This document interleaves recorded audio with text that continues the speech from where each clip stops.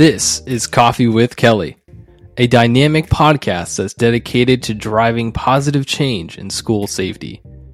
I'm your host, Ethan Woodman, Product Marketing Specialist for Crisis Go, and I'm joined by my esteemed colleague, Kelly Moore, Senior School Safety Specialist for Crisis Go. Our mission is to empower you with essential knowledge, tools, and inspiration required to foster a safer and more secure school environment.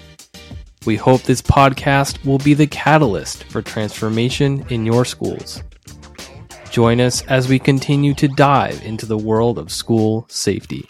Good morning, Kelly. Good morning, Ethan. We have a guest today. We do have a guest. Joining us today is Shay Darlison from Rise Vision. Good morning, Shay. Morning. Thank you for having me on. It's good to be here with both of you. Great to have you. Shay, just for the listeners, can you give us a little highlight or just an elevator pitch on what is Rise Vision? Yeah, so we got some quick background. So I've been working at Rise Vision for 9 years now, quite a while, and we help schools improve communication with digital signage. So we help schools increase student involvement in events, clubs, activities, celebrate student achievement, staff achievements, create a positive school culture. And then a third area of our focus is helping schools improve school safety with proactive safety messages and reactive emergency alerts.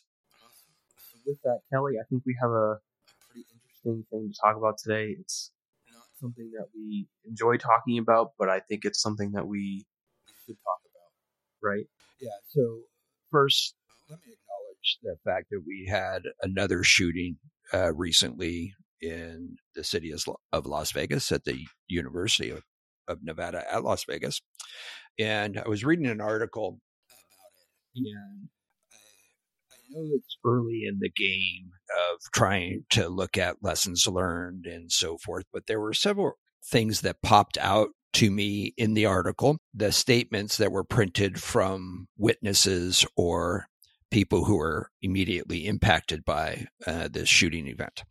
And I thought this would be a great forum for us to talk about something that recently happened and why it is important that we, as an industry, as school safety industry, why we don't look at just one solution, why we have to have partners, why we have to have redundancy, why we have to have training. We have to train people who are going to be on our campuses. This was a campus of higher education, obviously. And those are different impacts and different protocols.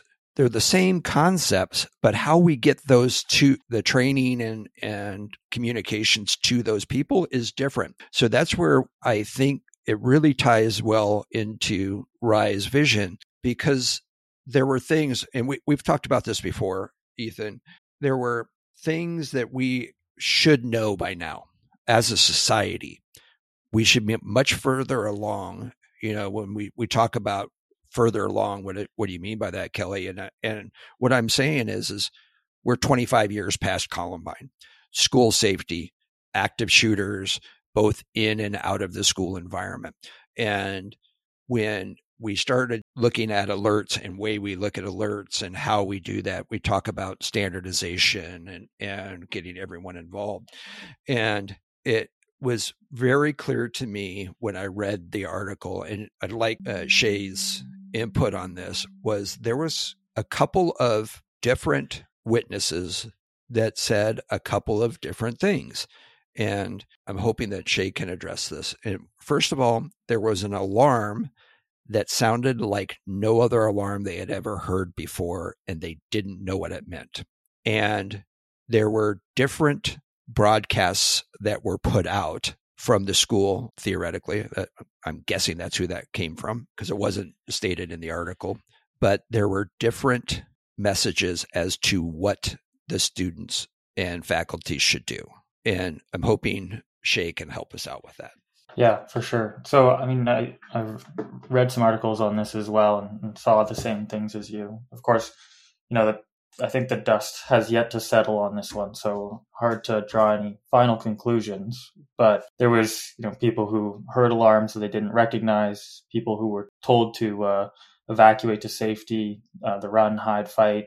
Some people didn't see anything, and then one of the instructions was simply run as fast as you can.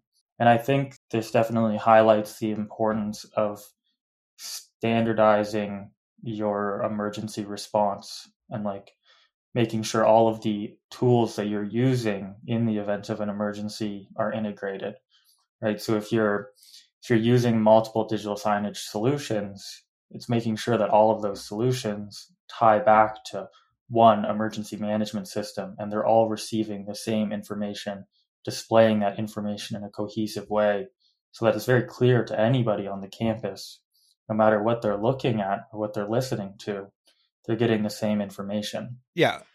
I think that's important, right? Is making sure that they're getting good information. And we talk about this frequently on the podcast, is there's two things that people want to know during a crisis, any crisis. It doesn't matter whether it's this or an earthquake, a tornado. It doesn't matter what the crisis is. They want to know two things. First, what they want to know is what's happening, and two, what you want them to do. And from my perspective, it's those two things are usually actually in an emergency response. Those two things that they want to know are actually reversed. What they need to know first is what you want them to do and what emergency protective action you want them to take. And you have to be clear. Now, we've talked about the run, hide, fight, and you would think that that was a clear, very easy message to understand. But when you start drilling down to the individual circumstances, that becomes more difficult to understand. And you're giving people options, and sometimes options are confusing. But I do think that it's necessary that you give the receiver of that information the best information you can give them for the majority of the people you're trying to protect. And then you can tell them what's happening. And I think you have to be very clear as to both of those. And when we're talking about digital signage, how does that work when you have an emergency? Who controls that, and how do they get that information? For sure. Usually, in the event of an emergency, you don't want people to have to log in to a digital signage system, type out that message, schedule it to the screens, hit publish, all of that. That's time that's being lost. You really want the digital signage system to be tied in to your emergency management system and to receive the notifications from your your centralized emergency management system, where it's controlled by, a campus police department or director of safety in maybe a K through 12 setting, something like that, and where the instructions are flowing from that person to the emergency management system to the digital sign or social media or email or text message. So it's all cohesive, and everybody is on the same page. Right. And so when we talk about that time being lost, adding messages and stuff, we can pre-can that stuff. And when we're talking to, today's big buzzword in this setting is panic buttons, AI, and these other systems that trigger an alert. And when they trigger an alert saying lock down or evacuate or whatever it is during that emergency, we can have pre-canned messages that go out with that trigger. Is that correct? Yeah, exactly. And that's just, you're saving crucial time when you're using a system like that. Right. But the digital signage also allows us, once that original canned message goes out, lockdown, you can even tell them what to do. Lockdown, locks, lights, out of sights, as it is stated in the standard response protocols with the I Love You Guys Foundation, which are also partners of ours. You can put that on there. But then with digital signage, can you then log into the interface and change that message to update them on what's happening? Yep. So like the majority of digital signage solutions that are being used on large campuses give you that ability, right? So the emergency notification has gone out. Now it is time to give people an update. Okay, you can now sign in and share a message that the lockdown has been lifted, and perhaps you're going to provide instructions on reunification and begin that process. Perfect. So the reason I'm asking these questions is I want our listeners to understand that there's redundancy needed, there's messaging that's needed. And in the case of this current event that we're talking about, there was confusion where people heard sounds, heard gunfire, it ended up being gunfire, but they didn't recognize it as gunfire. There were instructions that were being given and people didn't understand them. There were the total almost disregard of the alarms. There was alarms that they didn't recognize. They didn't know what was happening. They didn't hear it. Maybe they were on the other side of the building. Who knows? But there was a point where if they had acted on the information they had, I remember reading part of this in this article that I read from, I think it was a CNN article, where the professor decided, okay, it's time to evacuate, because he was being told to evacuate, was the inference there. And he goes to the door, opens the door, and he quickly shuts it and turns around with a very shocked look on his face and locks the door. It doesn't say what he saw, but obviously he saw something that was disturbing to him. So having these concise instructions, what's happening, if you put them into an emergency protective action quickly, and then you follow that up with a message, we are involved in an active shooter event. Please take safety precautions. If you have the ability to evacuate. Then we can get on to more precise instructions, and we can tell people to take the actions that are best for them, as opposed to run as fast as you can, because people don't know where to run. And they might have actually been running into danger. Mm-hmm. Evacuate. Some people would have been much better just locking the door, conducting a proper lockdown, which requires locking the door, getting out of sight of the windows and the doors, and being silent in there. They'd be much better at that than evacuating. And when we're saying evacuate to safety, as one of the instructions were, then we have to include what is safety. Yep. Because, we don't know where the incident is occurring. So there were a lot of things that were going on there that I immediately thought, I go, okay, so with an app like Crisis Go, we can do all of that. We can trigger the Rise Vision digital signage, and we can tell them exactly what's going on. And what we want them to do is, which is most important, is to get into that emergency protective action. In this case, would have been a lockdown. And then we can follow that up with, okay, here's the update. And that's what I think is important in these very early stages. I think you said it correctly. The dust hasn't settled yet. We don't know who the victims were. We don't know who the shooter was. We don't know anything about the particulars of the motive. There's lots of things that are still being sorted out. But those initial firsthand accounts of their feelings, I thought, were pretty powerful as to what could have happened. It was a tragedy. There's no doubt about it. But what could have happened that was, luckily for us and everybody, I think, is that law enforcement intervened very quickly, and we didn't have people running into danger. And I think for that, we can count ourselves lucky for that. But I really don't rely on luck. Yeah, completely agreed. And I think, a lot of what you're saying to me, you mentioned the I Love You Guys Foundation really highlights the importance of something like the standard response protocol. One of the key messages of the protocol is everybody on the same page.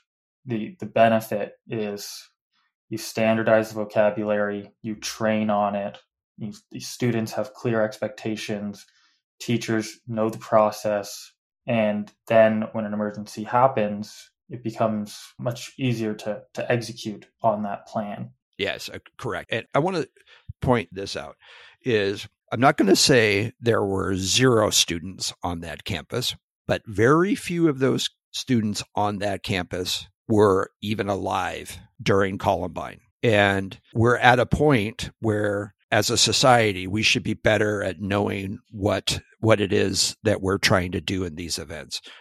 Do we want to prevent them? Absolutely. But we also know that they're going to continue.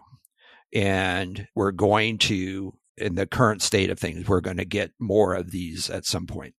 And one of the messages that we at Crisis Go are trying to impart on people is we're not only trying to teach our kids in the K-12 environment what to do during an emergency while they're in school, but what they need to do as adults.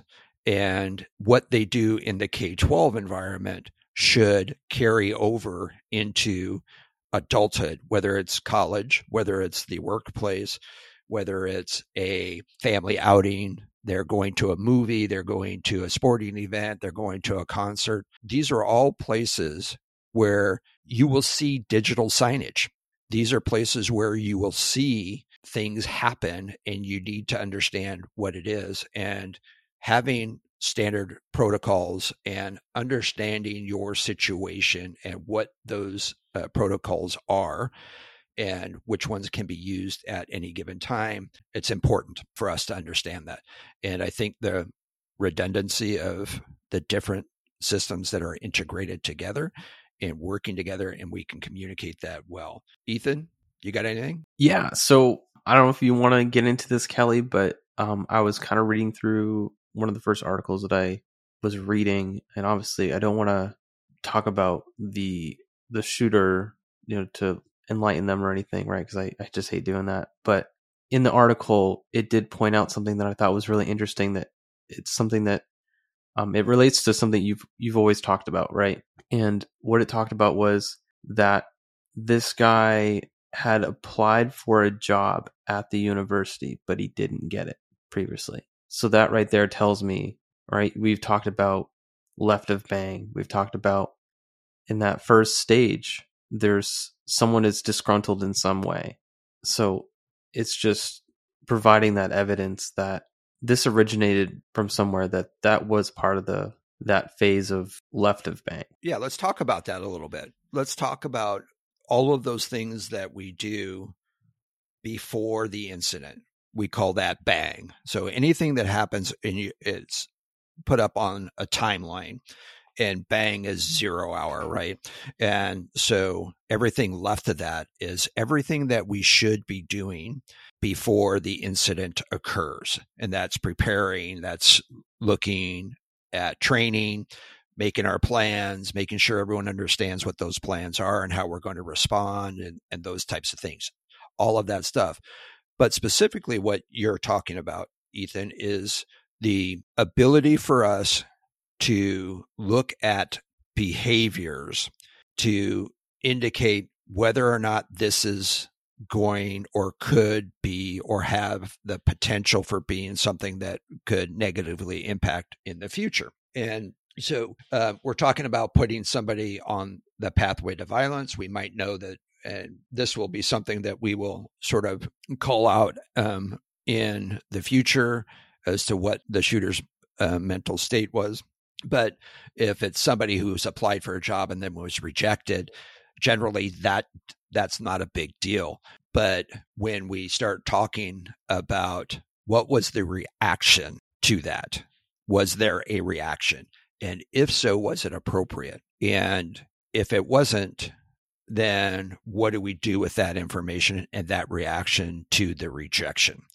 And so, I think there's an opportunity there, but we have to certainly have to know more about what happened and the circumstances around there, because there, as of right now, it's really too early to look at where was he on that pathway and what were the issues there and so forth. But that all goes out the window when we have bang, right? And now we have to look at how do we communicate what's going on. Now, there is some stuff that communication, understandably, that you should be doing before something happens. So in the context of this podcast, what we're looking at is how do we make sure that what we need to say is being said correctly. And the way we do that is to prepare all of our communications, our redundancies, and our overlapping systems to one, if I trigger something, it triggers the right place, the right people, into moving into an emergency protective action so they know what to do. Then I can update them once they're in a safe place. Then I can let them know what's happening if that's part of your protocols. But in this case, what we want to look at are those redundant systems like Rise Vision and digital signage, because there's another aspect to this other than just redundancy. Because, and maybe Shay, you can address this a little bit, because we have people with disabilities who maybe can't hear those sirens, who need to read something. So I'm talking about the hearing impaired, some people who they might hear something and not understand what it says the first time. And so now we're having people who have to keep checking signage or something to allow them to understand what's going on. Shay, you want to address that a little bit? Yeah, for sure. I think, you hit the nail on the head. This is where really multiple systems working together shine. And digital signage is simply one of many in this situation, because there can be blind people, hearing impairment, and so this is where the combination of visuals, audio, text messages for someone that just isn't paying attention, social media, getting that message out in as many places as possible is very important. I agree, and I think there's a lot of companies out there. There's a lot of stuff, and I think some people try to sell their solution as the solution. And I want people to understand. I think I said this early on, but none of us can really look at handling this all by ourselves. Even in a large city like Las Vegas, law enforcement isn't handling that all by themselves. Campus police isn't handling that all by themselves.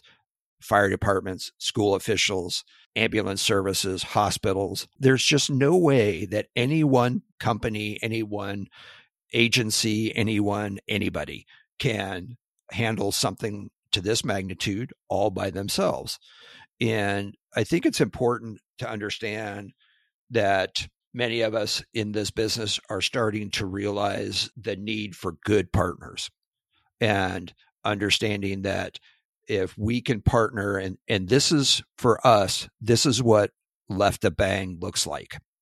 And for us as partners, this is us identifying partners who can help us with those things that we don't do. And frankly, from a business perspective, we have very little interest in doing. But if we work together and we can set up systems before you need that redundancy, then I think everyone wins here. And by having partners who are willing to work with other people in a similar but different space, I think is absolutely a game changer for those who are willing to understand and take the effort to understand what is necessary to keep your organization, your campuses, your offices safe. And from there, I think, like Shay says, we have to look at all of the people who are there, people with disabilities, regardless of what those disabilities are. And to me, I'll say this, and I'd be happy if anyone wanted to discuss this, but if you're in an emergency and you have no understanding of what you're supposed to do or what is happening to you, and I know I'm going to get some flack for this, but your actions are similar to those people who have a disability or they're impaired by some way or in some way. And so we have to make sure that we take all of those people who don't know what to do or how to do it or when to do it. We need to take all of those actions and make sure that they understand and can help themselves be safe.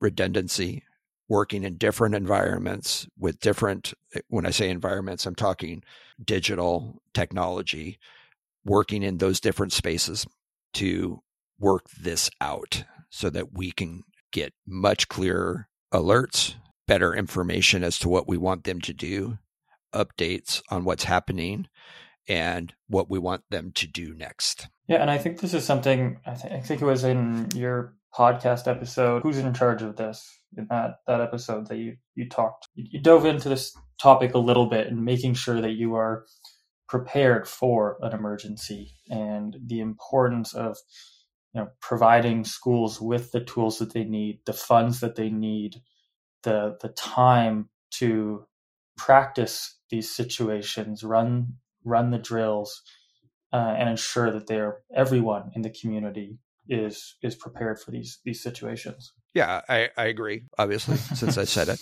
I'm just glad that he referenced the podcast that was a couple ago. He's been doing his research. That's very good. Yeah, we love people who listen to me.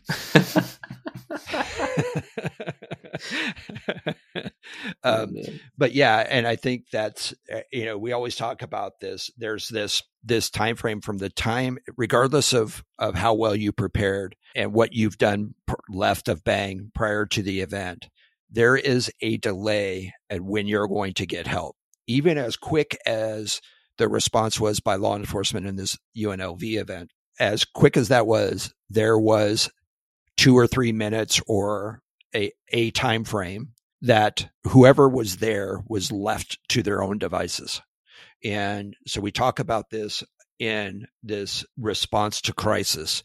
And I'm not going to go into all 3 stages of the human response to crisis, but suffice it to say is you need to understand what you need to do in these events prior to them so that you can get to the survivable stage. And that's when you make it's called the decisive moment. So there's this moment when you decide you need to take care of yourself and what you need to do to survive this event. And the quicker we can get you there, the better off everybody is.